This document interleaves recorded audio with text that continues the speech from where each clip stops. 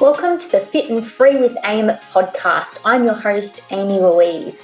By listening to this podcast, you'll gain clarity and apply now principles in relation to training, nutrition, and mindset, all designed to help you build a strong and lean physique and show up as your best self at the same time.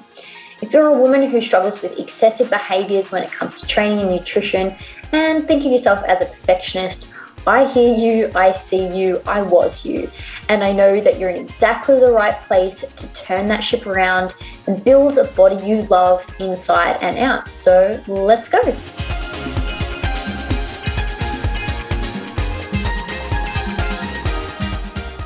Welcome back, everyone, to another episode of the podcast, and a special welcome to another guest that we have on this week, who is Sophie May. So welcome, Sophie. Thank you so much for having me, Amy. We have just been chatting off camera a little bit about the lockdown situations because Sophie's just come in from the UK after a bit of time spent there. So we've been talking about that. But Sophie, I just wanted to start off by asking you a little bit, just in case our listeners aren't totally aware of just your background, like how did you get into the personal training space and then, into the online space as well? Yeah, awesome. So, hey guys, obviously Amy just introduced me, but I'm Sophie. My personal training journey is quite an interesting one. So when I was really young, I think I was maybe 14. I won't mention the guide, but I started a fitness program online. And during this time, I think Instagram was just coming in. So, Instagram was fairly new. It was popular. And there was a lot of those, people probably remember if you were on fitness, in the fitness space on Instagram in that stage, but there was a lot of 6-week tone your ab guides and stuff like this. And we don't really see many of them nowadays compared to what we used to. So I was always struggling with my body image when I was a teenager. And I was always kind of like the overweight friend. So I basically was like, okay, I'm going to start this fitness regime. My mom was kind of like, oh, I wasn't obese or anything. I was definitely overweight. I was chubby, but I wasn't huge. And my mom was like, oh, be careful. You don't need to lose loads of weight and stuff like that. Trying to kind of just be like, I was like, no, I'm just going to do it to become healthier, blah, blah, blah. So I started this fitness program and I went from 0 to 100 very, very quickly. I kind of dropped 15 kilos in a very short amount of time. Started calorie counting, restricting foods, all of that kind of stuff. Went from kind of not training as in, I was training from home. I didn't go to a gym. I was just doing home workouts, but I went from not really training to, completely smashing myself. And I remember the first workout I did, I was, I think there was 10 burpees on there and I was dying after 3 burpees. And I just remember that so clearly. I was just like, oh, wow, these are so hard. And it's after 3, I had to have a break. So I was probably a little bit unfit, but I, not really trained like that before. Anyway, yeah, lost loads of weight, actually ended up losing my period, developed massive issues with eating and exercise relationships. So I used to be in the mindset that a lot of people have probably experienced themselves, especially women, I'd say, with, feeling like they have to burn off food, kind of being OCD with your training and, you're working out. And I'd get really antsy if I had to miss something or if someone sprung a meal out on me. I remember clearly my mum getting home from school, my mum be like, oh, I'm going to go out for dinner tonight. Thinking as kids we'd be really excited. And I was like, really? And I was like, what? I was like, I was annoyed because I'd had everything planned out, literally strict, day to day, meal to meal. And I think at the time I was following a meal plan. They're not something I really like now for clients, but I was doing it at the time. And that was kind of my relationship with food. I didn't want other people cooking my food. I didn't eat any bad foods. I say that in, quotation marks. Was very just strict with everything. My mum was constantly telling me to, that I'm getting skinny, and she obviously didn't she was obviously worried and she didn't word things right. So we did not fall out, but we did argue quite a lot because she'd always be like, you're getting too skinny, you need to eat more, blah, blah, blah. But she was just worried. So when people told me I was skinny, it fueled the fire because in my head, I wasn't skinny. I was constantly wanting the scale to drop week to week. And I was like, oh, wow. If someone's telling me I'm too skinny, that's a compliment to me because people think I'm skinny. So by people telling me, that I was actually too skinny, it was actually in my head, that was a good thing. So it didn't help the situation. And then as I was growing up with my own age and then Instagram, at that time, Instagram was pretty toxic for fitness and diet culture, I think, with girls weren't really lifting weights and becoming strong. They were kind of getting shredded, having abs, which we know for a lot of women is very difficult to achieve. Hip bones, ribs, very, very skinny. And that was kind of the image at the time. Clean eating, the classic sayings, what is it, like, nothing tastes as good as skinny feels and all that bullshit. I remember posting that and I was, oh God. That's the toxic kind of fitness thing that was in fashion then. As I got older, if it fits your macros started becoming a trend and weight training. So I was kind of like, oh, okay, like, I can eat whatever I want as long as it's in my calories. I was very confused at this new, discovery. And I started macro tracking and someone had said, I need to recover. I need to build muscle. I need to have rest days. So I started having rest days than did before. Things like this, like I was just changing and evolving with the current times. Women were starting to grow booties and weight lift and all this stuff. So the narrative was changing and I kind of was changing with that as well. I would say that my eating and stuff was still a little bit rocky for a few years, even with that. I did definitely gain some weight back and started actually training for strength and stuff. So it did improve. And then I think over time with the change in narrative of the fitness industry as well, there's still a lot to be done, but I think it's in a better place than it was before because there's more women coming out and saying, it's cool to be strong and lift weights and stuff. Whereas when I was young, that wasn't really a thing. And then I became a PT when I was really young again. I think I was 17 or 18 because I wanted to help other women reach their goals because I wasn't comfortable with myself before all of this happened. So my idea was that I want to help women reach their goals without having to go through all the shit that I did and buy into all that shit. I became a PT. And then as you kind of evolve as a personal trainer working in the gym, you tend to find more of a specific, passion that you enjoy more.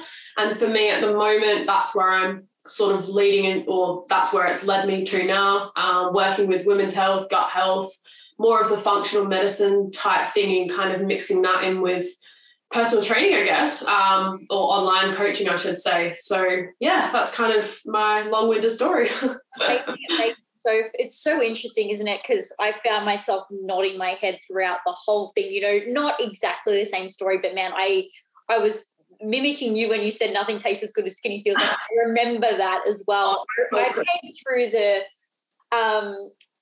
gosh, I hope this isn't going to trigger anyone, but I came through the Thinspo. Do you remember Thinspo before Fitspo?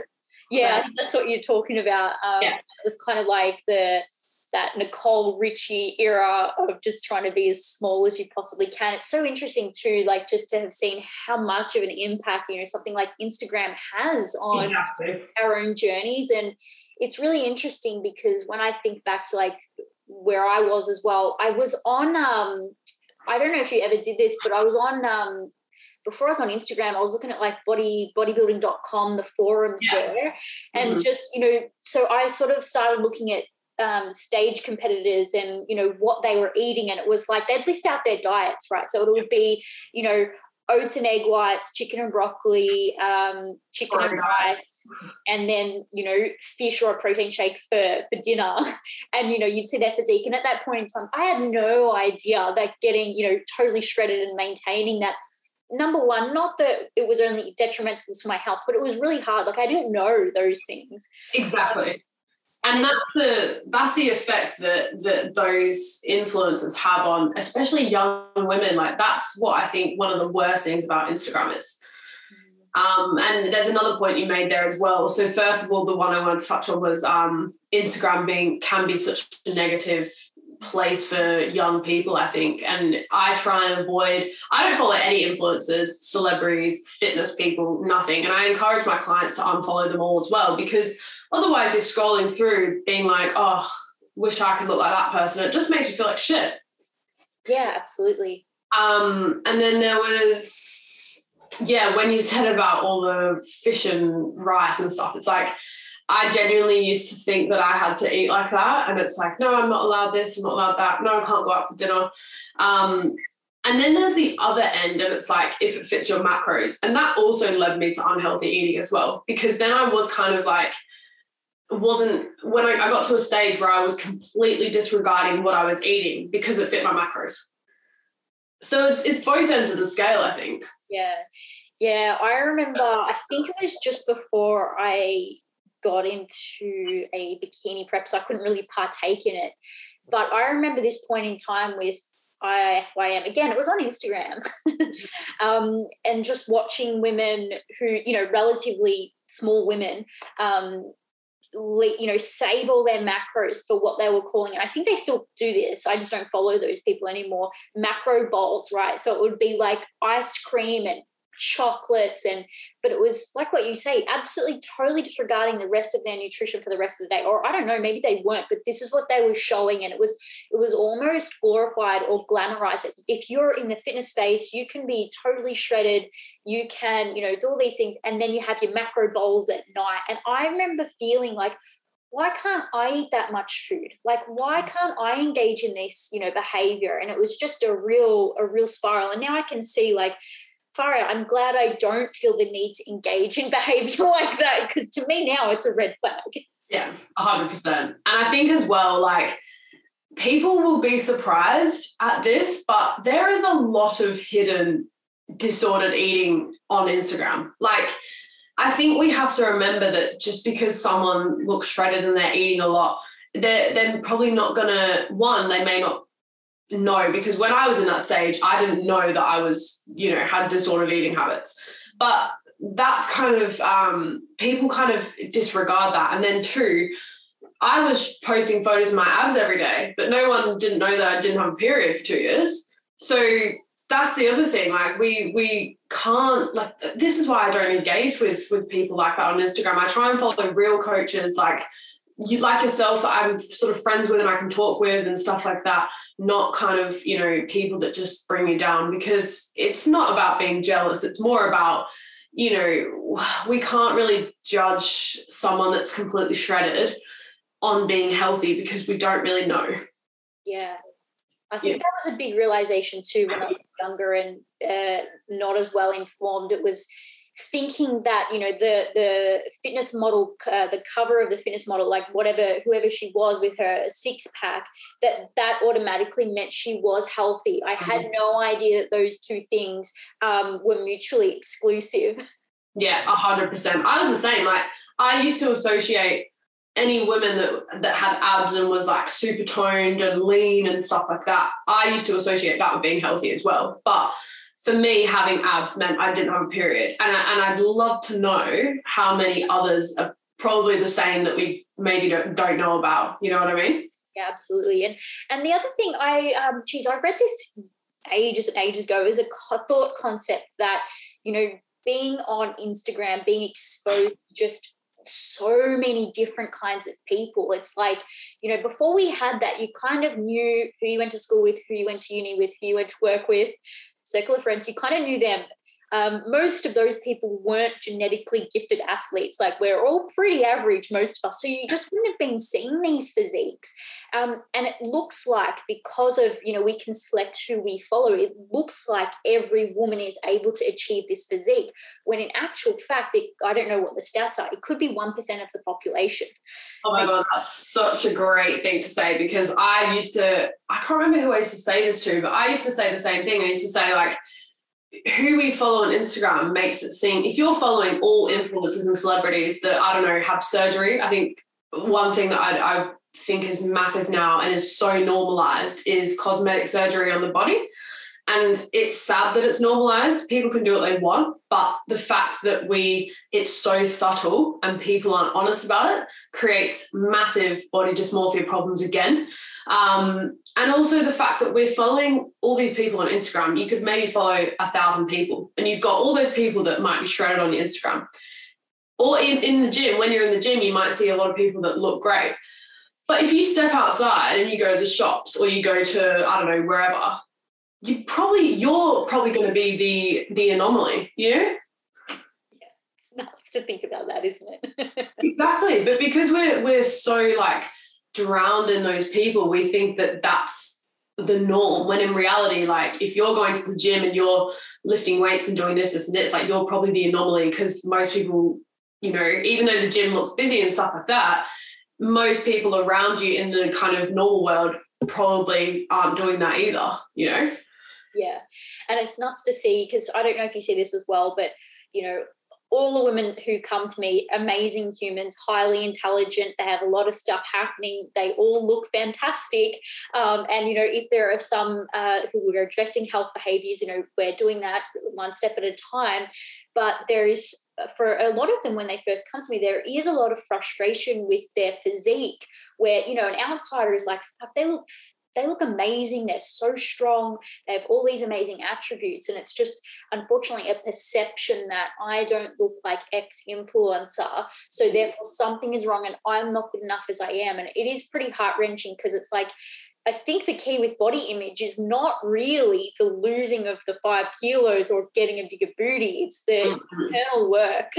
Exactly, 100%. I get the same, and it's like, this is why I've kind of said to my clients and myself ages ago, it's like, I'm following these people is the best thing you can do. And I follow some influencers that are big names, but they're usually general people that sort of aren't posy. Not that there's anything wrong with that. It's just more for like, you know, your own benefit.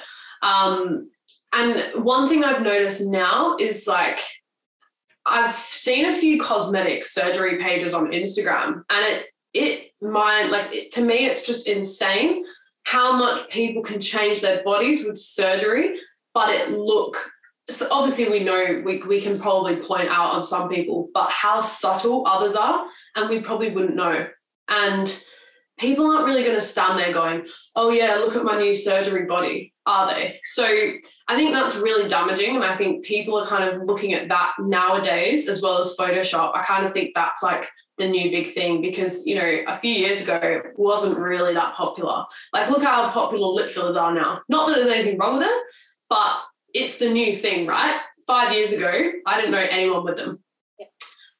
How many people subtly have enhancements that we don't know about, that we think, oh, wow, they're naturally, how do they look like that? When they probably don't. And I think that's a massive problem at the moment. Because when I was younger, if I'd have seen that, I would have been like, I would have had no idea.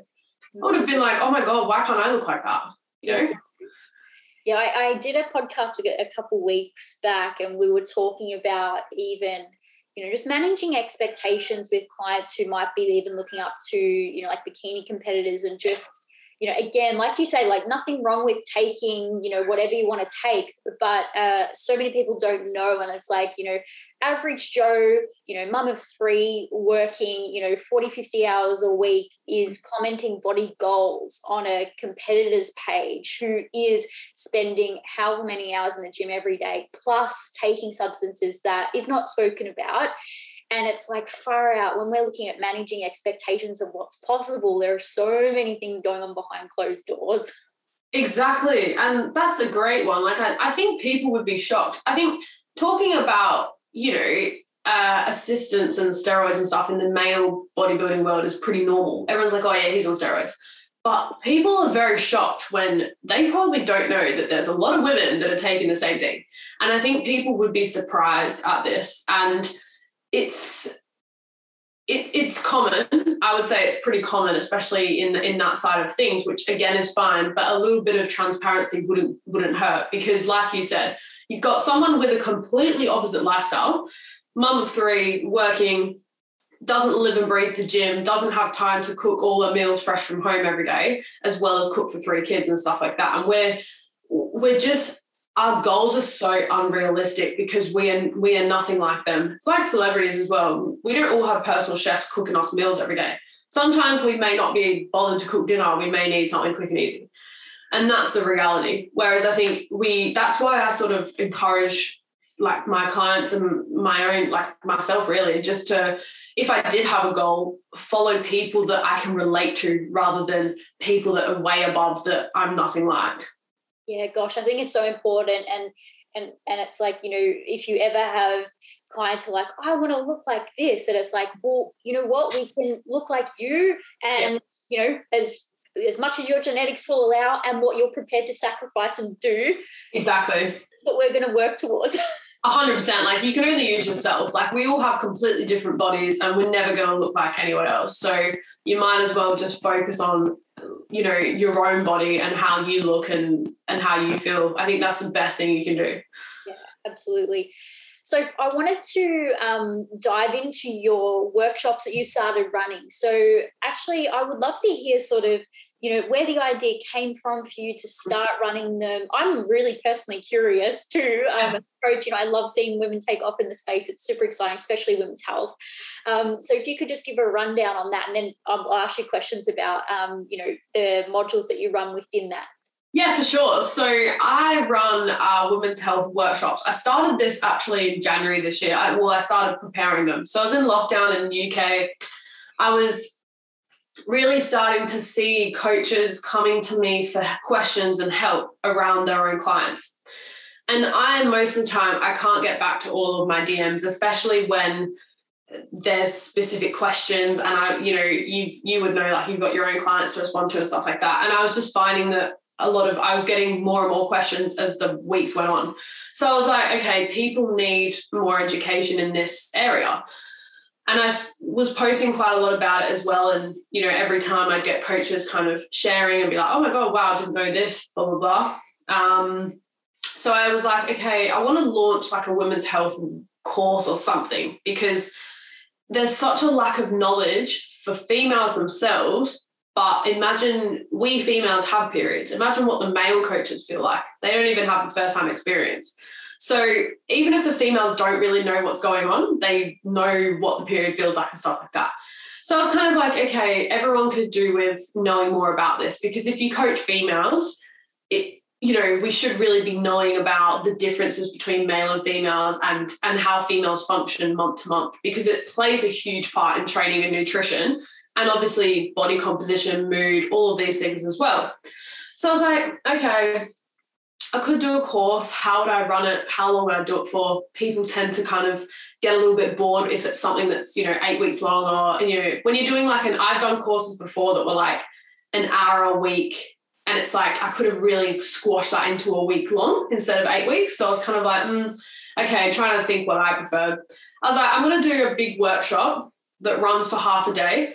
People can attend and join, and then they can pretty much, get all this info, take notes, get an ebook, and they've only spent half the day learning about it, and they can reflect on their notes and go back to it instead of prolonging something that could be talked about in a week for 8 weeks. And with coaches being busy and stuff, it just makes more sense. So I started doing these in April this year. So I prepped it all, made it all pretty much through lockdown in the UK. So it was awesome because it gave me something to focus on, especially during winter UK lockdown, which was not fun at all. And it kept me I loved talking about women's health. So it really kept me going. But it also meant that other coaches could join. And I did, I think I've done maybe 5 this year. And it's mostly coaches. I've had a couple that aren't coaches that are women who just want to learn more about their own health and stuff, which is awesome. But the main idea behind it was to help coaches understand their clients more. So that's kind of the main reason behind it. And I really love them. Yeah. Have you got much of an uptake from men, or is it mostly female coaches? Or it's been mostly females, which is funny because I was like, guys, where are you all at? Like, you guys need to know this. But I've definitely had a few guys join, and it's great to have males on, because like, I think understanding from a woman's point of view and knowing the physiology behind it can be so powerful in, one, educating your own clients, because chances are they've got no idea what's going on, which is most women. So that's not, I don't mean that in a bad way. Just, I didn't a couple of years ago.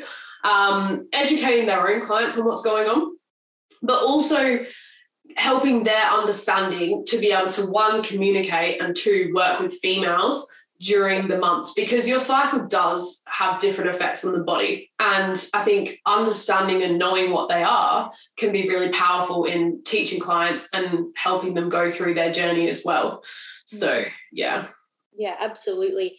And how have you found, or how have the coaches who have done the course found that more condensed style of learning? Has the feedback been really good about that?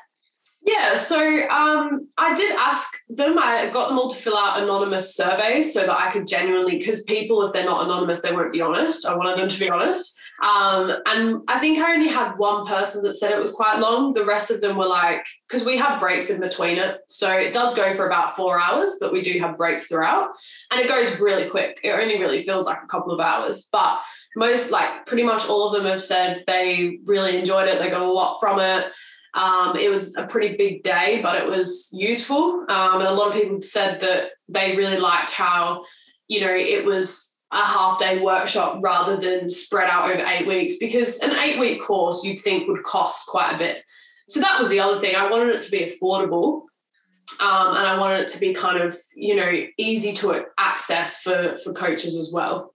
Yeah, I love that. I reckon it's a great idea too. I hear you with the sort of extending things out a little bit too much and perhaps losing a bit of interest. And I think sometimes when they are condensed, you're hearing, yes, a lot of information, but it really sticks, and you can remember this whole day and then those really important points. So yeah, I love what you've done with that. Thank you so much. And like they can go over their notes again as well. So I always say to them, I'm like, I know there's going to be a lot of information in this, but going over your notes is you can refer back to them whenever you need to, and that's probably going to be the best way. Otherwise, if you do an 8-week course, it's like people miss lectures, people, like you said, lose interest and stuff like that. And it is a bit more expensive to do it that way as well. So it's been working great so far. Yeah, that's awesome. So I've got a couple of questions about some of the topics that you cover within your workshops. These are going to be real broad, so if you just want to focus on, something specific, that's totally fine. Yeah. When we look at the menstrual cycle, just say menstrual cycle, what do women most seem to be either misinformed about or they just don't realise? Yeah, great question. So I think the biggest misconception with periods is you're meant to suffer with your period. So I think that's one of the main issues, is that women don't understand that you're not meant to be bedbound for a few days. Like, you're not meant to have to, like, I've met women that vomit from their periods. I've met women that have to take a box of painkillers during their periods, and they don't realize that that's not normal. They kind of just go, oh, it's just my periods are bad. That's just normal for me. It's not normal for anyone. And I think that's one of the main things, because when we're younger, we're brought up, when we get taught about our periods, we pretty much get told you're going to bleed for about 5 to 7 days. You're probably going to get period pain. You'll get cravings. You'll be moody. You'll be this, you'll be that. And it's like, no one ever tells you, oh, if you've got really bad period pain, that's not normal. It's the other way around. It's like, oh, don't worry. It's normal to get symptoms with your period. It's just a downside of being a girl. And that's probably one of the biggest misconceptions. So I often post about what a normal period would look like. And just to give a quick rundown for listeners, it's minimal pain, shouldn't affect your day-to-day life too much. It's normal to be a little bit fatigued, oh, I'll skip the gym today, I'll go for a walk instead. But having to lie on the couch for 3 days isn't. That's the fine line. Having 5 to 7 days long of a period, nothing really longer or shorter. I should say 4 to 7 days. And things like that. And people go, oh, they're like, wow, I should probably get mine checked out. And I'm like, it's crazy that so many people don't know this when they're like 30. And that's not their fault. That's because we're never taught when we're actually younger to know what normal is. I'm super curious. Just say, new clients come to you and, during the process of consult or whatever, you're talking about this sort of stuff. Have you found, because I have my own opinion on this, have you found, I guess, if they've seen a GP and spoken to the GP about these issues, have you found that maybe they've felt adequately supported or that they're getting good info from the GP? Have you noticed anything? Yeah, this is I need to be careful what I say here, but let's just say. I've asked you this on purpose. I know, yeah. So I don't mind saying this because people need to know that the GP is probably not going to be the solution to their problems. And it's not talking bad about GPs. We obviously need GPs. Don't have anything against them. But people need to understand, they go, oh, I'll go and get my bloods done by the doctor. Let me tell you why this is useless. Most of the blood ranges that you get are so broad that they probably won't give you much info.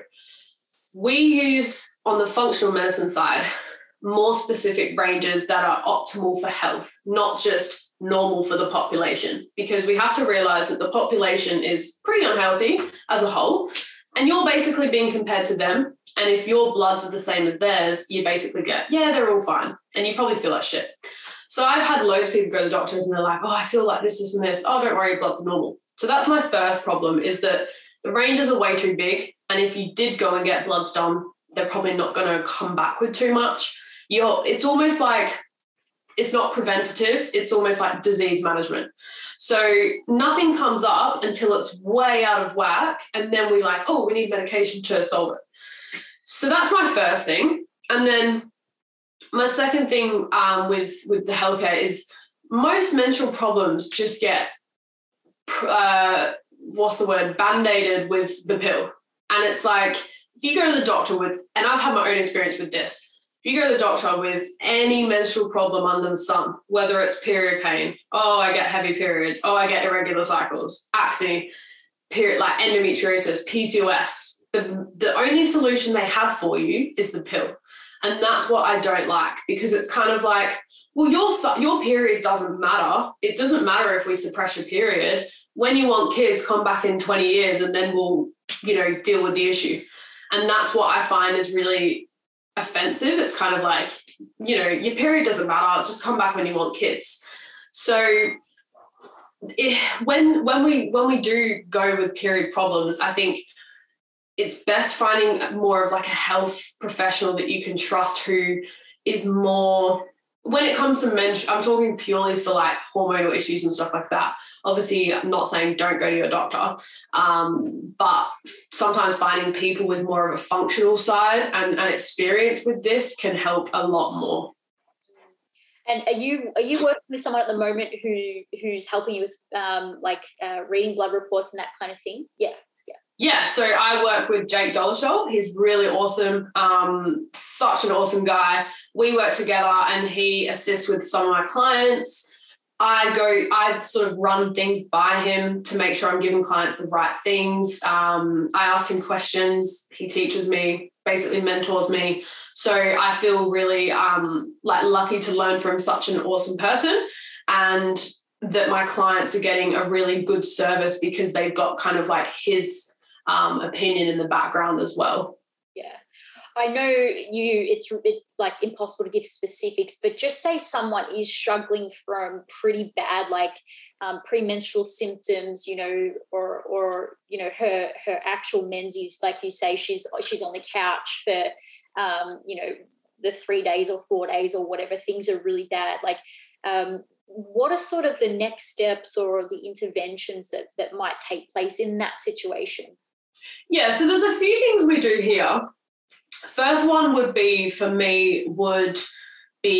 magnesium. So I think magnesium is such an awesome supplement and it's very underrated. And the thing with, I'm not one to blanket supplement people, but magnesium is one that, most people probably aren't getting enough. It's probably hard to get it from food, or enough from food, I should say. And when you're stressed or, when you sweat, your body dumps magnesium. So when you sweat, you don't just lose water, you lose salt, electrolytes, things like magnesium and stuff like that all comes through sweat. So we lose magnesium probably quite a lot, but I don't think we get enough natural stores to replenish it. So a magnesium supplement is really beneficial because it aids with PMS symptoms and period pain. It also aids with sleep and stress management, and that's kind of muscle and nerve function. So there's a lot that it helps with, and there's a lot more as well. But talking purely for the period and PMS, even cravings. So I really love magnesium for PMS symptoms. If that doesn't work, then I take the next step. Or if that's sort of made things a little bit better, but there's still something wrong, then we would take the next step. And usually it would be to get bloods done. And that's the best way that we can see how the body's functioning internally.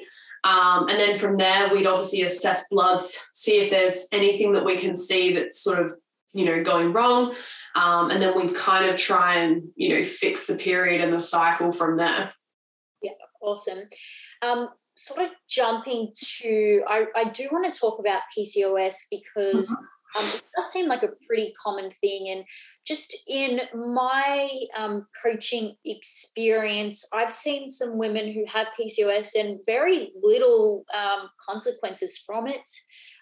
Maybe they've been misdiagnosed. And then, I've seen some others, who are, obviously working with the allied health professional. Yeah. But really, really suffer. Can we just dive into, what are the common signs of PCOS? Does it get misdiagnosed, all that stuff? Great question. So let's start with what PCOS is. So PCOS is polycystic ovarian syndrome, for those who maybe aren't aware or have possibly heard of it but not quite sure what it is. So the name is very misleading. Polycystic ovarian syndrome. Now, the main idea behind PCOS is that you have cysts on the ovaries. Now, this is actually a really bad name because the cysts on the ovaries are follicles, right, that all of us will show on an ultrasound. Now, I'm pretty sure that if there's over a certain amount, you've got PCOS. But in reality, the problem with this is that if we didn't ovulate that month, there could be more than usual, which could, and some women will not ovulate for just the odd month. It's quite normal to have an ovulatory cycle for the odd month as well. And that's the kind of flawed issue with the ultrasounds with PCOS. It's like we're looking at just the polycystic ovaries and nothing else, when in reality you can have PCOS without having polycystic ovaries. So the name is very misleading. The main signs of PCOS is, or I should say the main issue with PCOS is lack of ovulation. So that's our main issue, is that we're having irregular cycles and we've got a lack of ovulation occurring, because we ideally want to be ovulating most months. Now, the main signs of PCOS are irregular cycles, elevated androgens. Now, this can look like acne on the jawline, more hair growth than what's usual for a woman. So maybe around the jawline, sometimes the nipples, chest, just more hair on a woman than what we would normally see, or what they would normally be used to. Hair loss even is a good one. And they're usually the main signs. Sometimes some people have struggles with weight loss, or they've noticed weight gain. And the main reason for this is because PCOS is commonly driven by insulin resistance. So if we've got someone going to be diagnosed with PCOS and they get an ultrasound and they don't get blood tests and they get told they've got PCOS, this could actually be a misdiagnosis. And then you have this person going around thinking they've got something they don't. And psychologically, this can have a massive impact, because they're going, I struggle losing weight because I've got PCOS. Oh, I've got PCOS. I can't do this. I can't do that. I'm struggling. And your mind, as we know, your mindset is huge in things like this. So if you're telling yourself you can't do this because you've got PCOS, or that you've got PCOS, it's going to really affect that person, and they may not even have it. A classic one is being diagnosed when you're a teenager. And it's very common for women in their teenage years to be diagnosed with a temporary state of PCOS. And this is because your cycle hasn't quite matured, your hormones are still balancing out to the correct levels and stuff like this. So you get people diagnosed with PCOS when they're a teenager, And I've sometimes had clients that come to me and they go, oh, I've got PCOS. I'm like, oh, okay, when were you diagnosed? They're like, oh, I think I was like 15, and they're 25. So we can't use that diagnosis because it was 10 years ago, they're a teenager. We don't know what's happened in that time. So that's kind of the main problem with PCOS, is it's often misdiagnosed because the correct tests aren't done. So you need to have bloods done to be able to diagnose PCOS. We cannot do it with an ultrasound alone. So if you have been diagnosed with PCOS by just an ultrasound, then you may want to just recheck that as well. Yeah, amazing. What about, so if someone does actually have PCOS, are there any both implications and or recommendations when it comes to both training and nutrition? Yeah, definitely. So I think with PCOS, like a lot of people, like I saw something the other day and someone goes, people with PCOS, and it was it's from a male, which doesn't make much difference, but you know, it was a little bit kind of worrying, and they said, oh, people with PCOS have lower metabolic rates. Some of them need 800 calories a day to lose weight. And I was like, how is this stuff still being spread? Like it's 2021, like how is stuff like this still going? Which isn't true, by the way. So with PCOS, the biggest problem they often have is insulin resistance commonly drives PCOS. So what this does is it causes the ovaries to make more testosterone, which then obviously elevates our male hormones, suppresses ovulation, irregular cycles, and all that. So it's kind of like a circle. So our main thing would be reducing or reversing that insulin resistance. Now, a lot of people underestimate how many natural lifestyle factors come into play with this.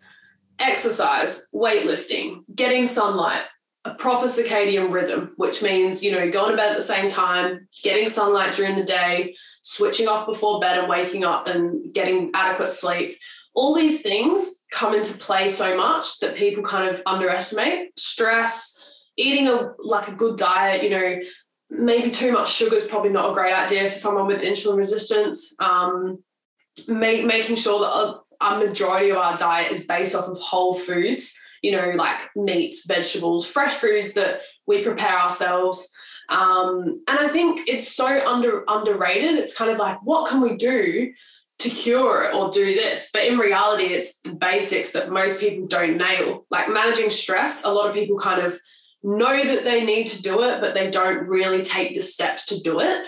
And I know that everyone's got different schedules, but 10-minute meditation in the morning, like 10 minutes, that can completely change your day. So I think the basics are very, very underestimated, and we can use a few supplements as well.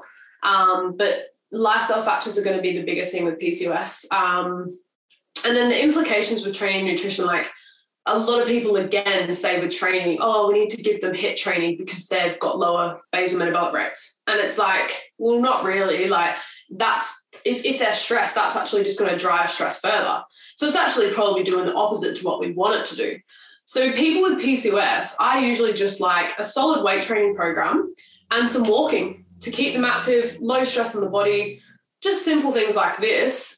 Nutrition, they may be hungrier and they may not be as satisfied as, you know, say someone without PCOS with their meals, but making sure protein's adequate, having foods that they enjoy, because if you're not enjoying your meals, you're obviously going to be thinking about food more.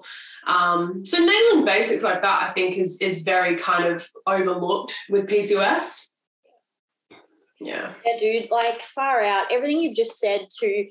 And I find, you know, I know we're talking about PCOS, but the women I coach are typically like burning the candle at both ends, significantly stressed women. So all of this, you know, it applies the same. And like you said, you know, these basics, we can't wrap them up in some sexy package and 21 days to, you know, abs. This is not it.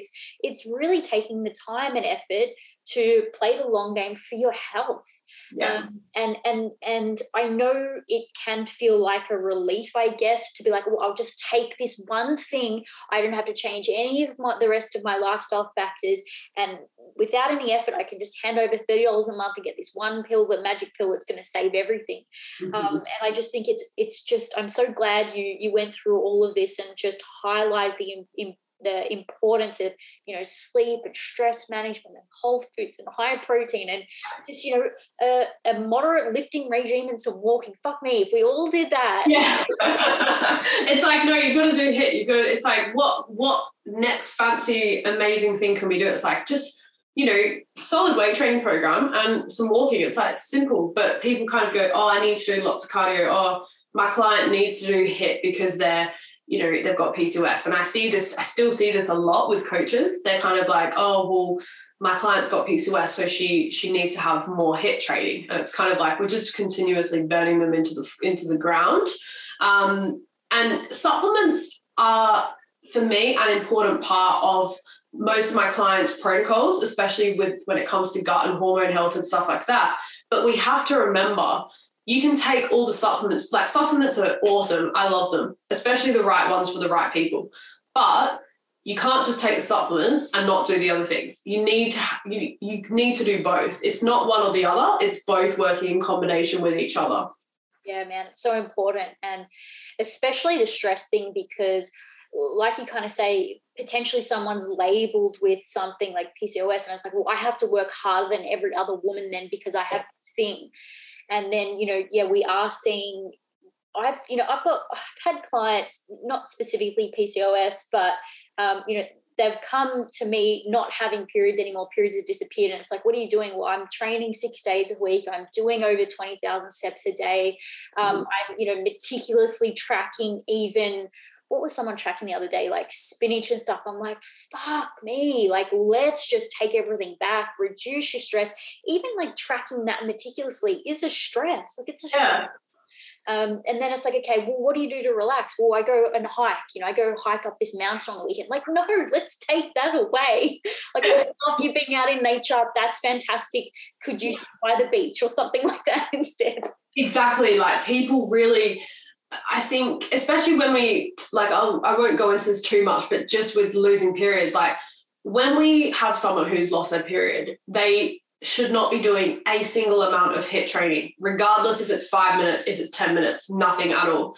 I've had people that go, oh, I'm only doing 10 minutes at the end of one of my sessions. I'm like, it's still 10 minutes too much. It's still too much for your body that's stressed. And if that's the case, this is why we don't recommend HIIT for people that are already stressed, because it's just going to further drive that. And it's the same thing. It's like, well, you need to prioritize actually relaxing, you know, do something creative, like hell random, but I've been painting, like doing a paint by numbers, and it's so therapeutic because I struggle with not necessarily not being active anymore. I used to, but now it's more work. I'm like, okay, I feel like I'm being lazy by just sitting down. Whereas like when I'm painting, it's kind of like you're focusing on that. You're not really like, it's kind of like a form of mindfulness almost. And a lot of people think that relaxing is going for a big walk or a big bike ride, which is great. It's awesome to be active. But if you've already been training a lot, prioritizing rest and actual relaxing is going to be a much bigger priority. I was watching something the other day and they were saying, you know, as soon as we finish training, even being in the gym, and if you can lay down on the floor and close your eyes, like start that relaxation in the gym as soon as you finish working. I was like, man, that's good. Like, I've heard that before. Yeah, so good. I was like, it's just getting your brain, okay, like, you know, I have done the thing, I've done the training, and right now I'm going to shut the door on that and begin my relaxation. I was like, I love that. That's an awesome idea. I think I'd feel a bit funny, like lying there, like sleeping in the middle of the gym. I might have to go home and then be like. So do you talk much about endo in your workshops? Yeah, we do cover endo. So when it comes to endo, endo is a lot more complicated than PCOS. And that's because of the characteristics of endo.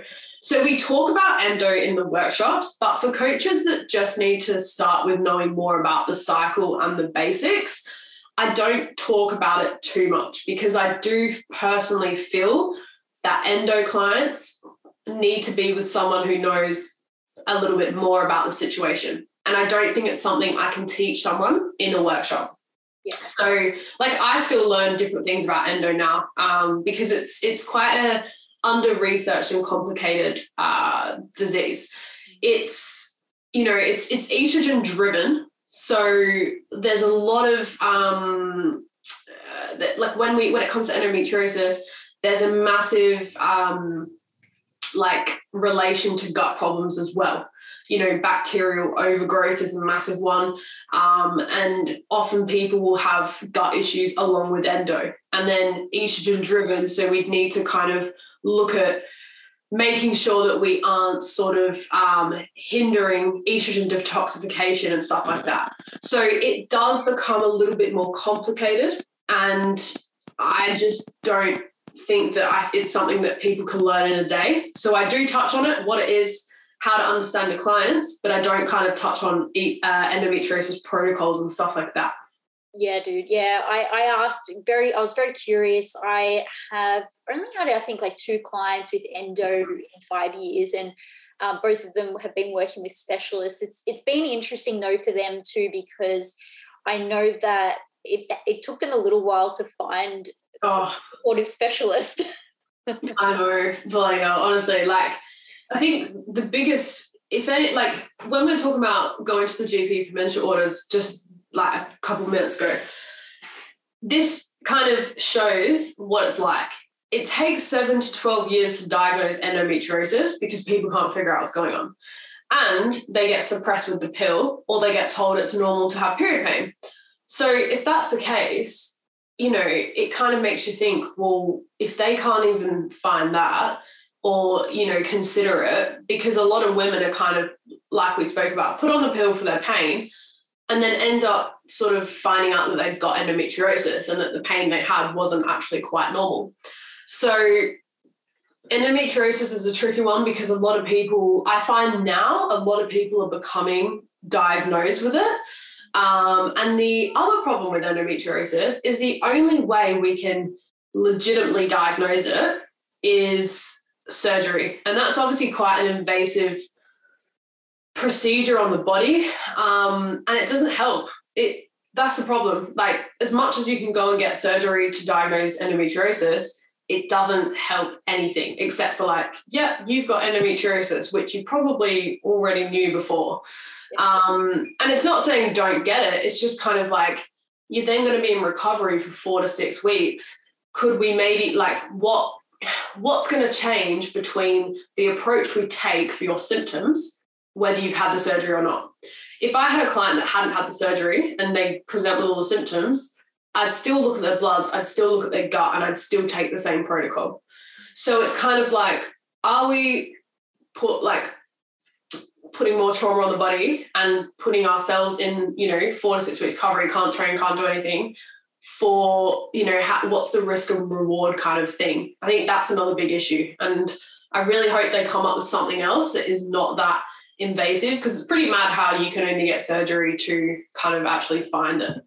Yeah, dude, it's nuts. It's I the little knowledge I have, I understand it's a very complex topic.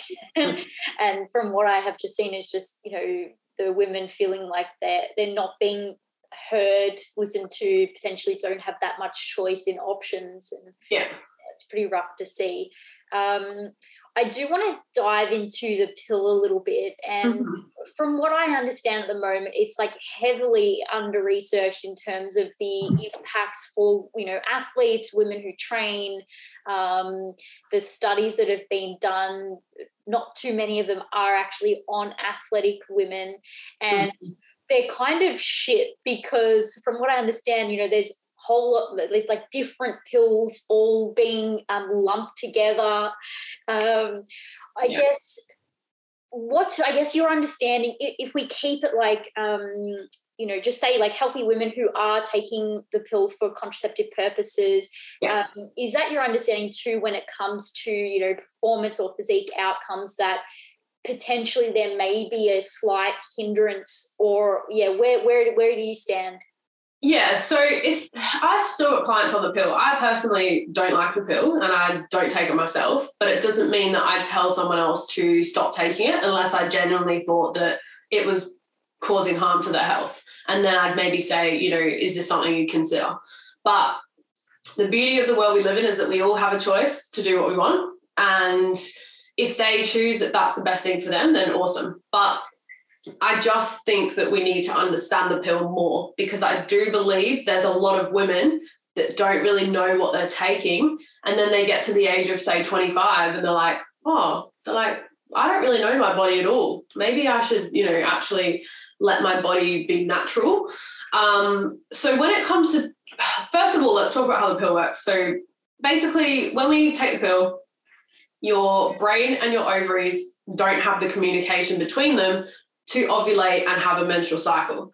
So when you take the pill, you're basically, you know, ceasing a menstrual cycle, you're ceasing ovulation, they don't occur anymore. Yes, you get a pill bleed, but it's basically just the withdrawal of the synthetic hormones. It's not actually a period that is, you know, has ovulation before it.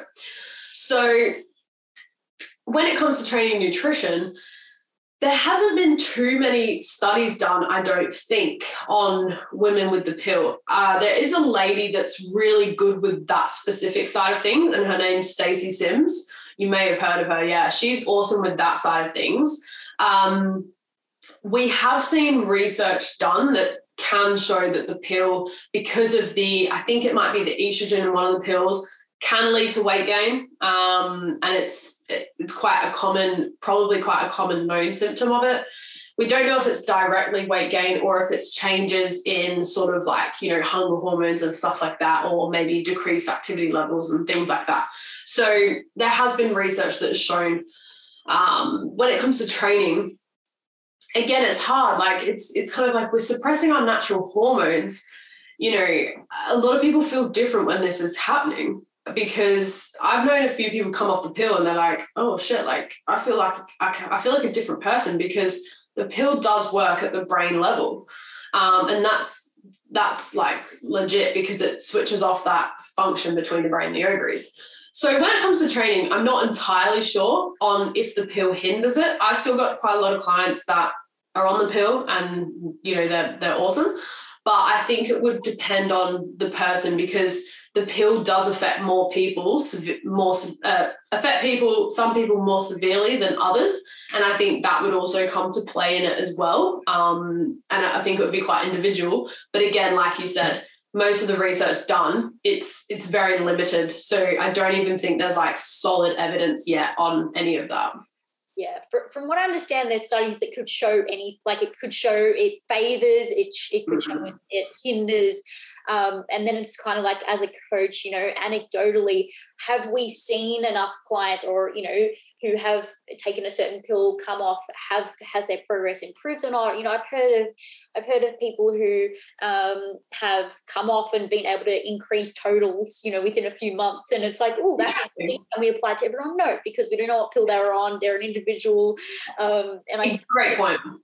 Yeah, I know when I came off, so I had 2 stints of coming off. The first one, I think I was late 20s, and I had that. I don't think I want to be on this thing. I don't really know what it's doing.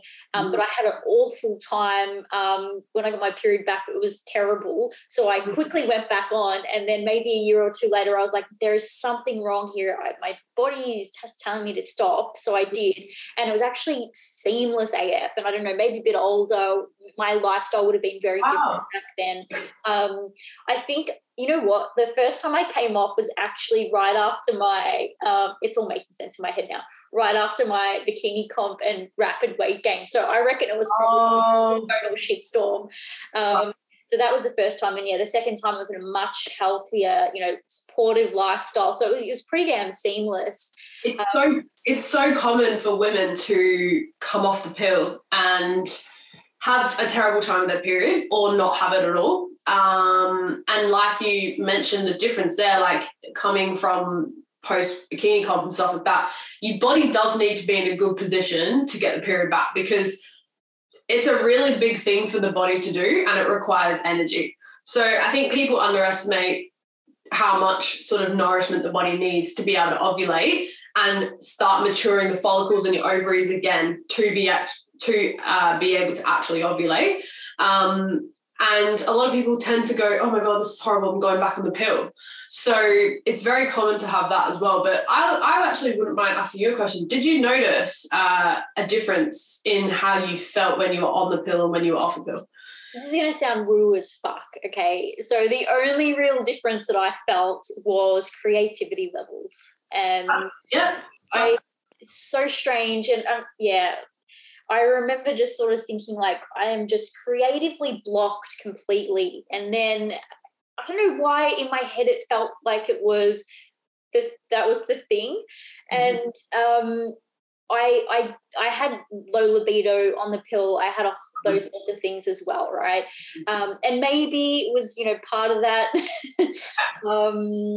And coming off that absolutely went. And one thing that I did notice, I didn't have so many cravings when I was on the pill, but I did notice them start to come in that week before, manageable, nothing crazy. But for me it was creativity, which sounds a bit woo-woo. I'm not even surprised. I think there is a study done that shows women on the pill pick different men to what they would if they were off the pill. So I don't know, I've never been on the pill. I don't know if that's even a thing, but apparently there's been studies done on it. And I'm guessing this kind of relates to the brain and, kind of who you are and stuff like that. So, I'm not really surprised at the creativity thing. It makes me laugh so much because you can track my relationship downfall. Well, maybe you picked the wrong person on the pill. I'd love to know if that's a legit thing though. Because I've never been on the pill. I don't have the experience of being on it, but I've seen quite a lot of things pop up saying that women do pick men that are more similar to them on the pill or something, and then when they come off they're kind of like, do I like you? I've heard that too, like that polarity isn't quite there. How interesting. Yeah, I might have to try and find it and I'll send it to you. So lastly, I wanted to talk to you. I know you said that in the workshops you also talk about like client communication and those kinds of things. And I kind of wanted to dive into, as a coach, how are you communicating the importance of tracking a cycle? What does that actually look like practically? If you can talk to that. Yeah, for sure. So this was quite a big, one of my main inspos for putting this in the workshop was more for the men, because I think men struggle to talk to, not because they feel awkward, but I think they just worry if they can ask females about their periods and stuff, and if they're too sensitive about it. So this was one of my biggest inspos for putting it in the workshop. But one thing that I do personally is when a client comes on board, I have in the health form and I straight away ask them about their periods, because for me it's important to know if there's anything going on, if they're okay, or if they're on the pill or whatever. It's like, I'm on the pill. Okay, cool. At least I'm aware of that. So I do ask, are you on contraception? How are your periods if they're not? Because if they're irregular and they're horrible, then it's like, okay, we need to look into this. So I do ask about that. And then in check-ins, I always ask clients where they're at in their cycle and how they're feeling in relation to that. So I do think that, again, this relates back to knowing and understanding your clients' cycles, whether you're male or female, but being able to educate them and communicate with them about their cycle and just making it normal as well, like just normalizing it. It's like a normal thing to talk about. And obviously, like, if your client's had a bad week and we can line that up with the cycle, it's like, okay, we've noticed that there's a trend here. Every kind of week before the period, this person falls off track. So it's kind of like, I think it's really beneficial for noticing trends, helping them understand their cycle and how they're feeling, and just general, like, matching it with their progress, training, nutrition and stuff like that. Yeah, it's so empowering too for a client, because like you said at the start, really, I don't think most women know too much about it. And especially when I sort of start saying in check-ins, like, we're probably going to expect the waist measurement to come up this week, or, the scale weight's probably going to increase this week. It's cool. In a couple of weeks or whatever, 10 days, we're going to see that the water retention dissipate and everything come back down. So just sort of be prepared for what's going to happen. And they're like, I had no idea, I had no idea that this is normal, and that it's not that I'm not doing everything right, because I am. It's just, water retention changing and those kinds of things. 100%. Like, so many women expect their weight loss to be a linear line, and we have a completely different hormonal pattern to men, literally completely different. And with hormonal fluctuations, we will experience changes in mood and, performance, but also obviously our scale weight as well. And that will have an effect. And I think being a woman, it's so important to understand that your scale weight will change quite often, a lot more often than maybe your partner or your brother or whoever. And there's so many women that kind of like, if you don't track your cycle and you're like, oh my God, my scale weight's up 1 kilo this week, and you don't track your cycle, you could be wondering what's going on. Whereas if you're like, oh, okay, my period's due in 2 days, oh, my weight's up 1 kilo. Oh, it's not a coincidence. It's, it's normal. So I think understanding your cycle for that reason as well, and understanding scale fluctuations is another big one that you mentioned as well. Yeah, and for them just to be able to see, every week 1, this is what happens. Every week 2, this is what happens. And, maybe, a month here and a month there, things are not exactly the same as the week before. But over time, you can generally see trends like, typically I actually retain a lot of water, a few days before my period or whatever. Typically I gain 2 kilos. Like, okay, great. And it just takes that pressure and the stress away, I think. 100%. And then they're not expecting to constantly lose weight. It's like, okay, if the scales are up this week, we don't have to freak out about it, Yeah. I see it. I don't tend to have like crazy weight fluctuations, but my photos, you can so see my week 4 body, like the water retention is nuts. And then, a week later, and you can see it dissipate. It always gets me. It's just amazing to see. And I'm glad you brought that up. Yeah, because I think a lot of people forget that as well as the weight, your measurements and your photos may fluctuate as well. So if your photos are due on your period, you can still take them, and it could be, like you said, interesting to see the difference, but you can also take them again a week later and, compare them more so to the other ones. But people kind of think that, I think people forget how much our bodies will fluctuate. It's like, some days you will feel more like you're holding more water. And it's not just the scale, but it's maybe measurements and photos as well. So I think expecting these things to happen will take the stress out of it and kind of be like, oh my God, why have I increased weight when I've been doing everything right? I'm thinking of this one particular client who the week before her time of the month, she always gets super down on her physique and is like, I'm not making any progress or whatever. And then the next week I'll get, videos from the gym and she'll be like, oh my God, like, look how jacked and lean I look. And it's like, dude, this happens every month. It's okay. Yeah, 100%. Sometimes I'm the same. I'm like, oh my God, I feel like a blob today. And then when estrogen starts rising again, your period's finished, you're like, oh, look how lean I am. Like, I'm doing good.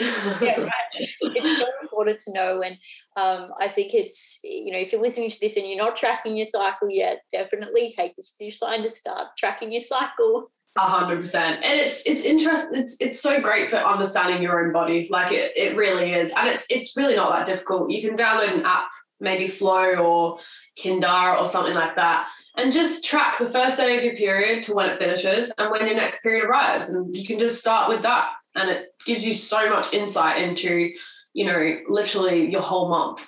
Yeah, I love it. Thank you so much for this podcast, Soph. I super enjoyed it. And I think it's going to be really, really informative for hopefully both my audience and your audience as well. So where can people find you? Yeah, so you can find me on Instagram at Sophie May Fitness, MAY. I always get asked how to spell that. So yeah, I'm pretty much just mainly on Instagram.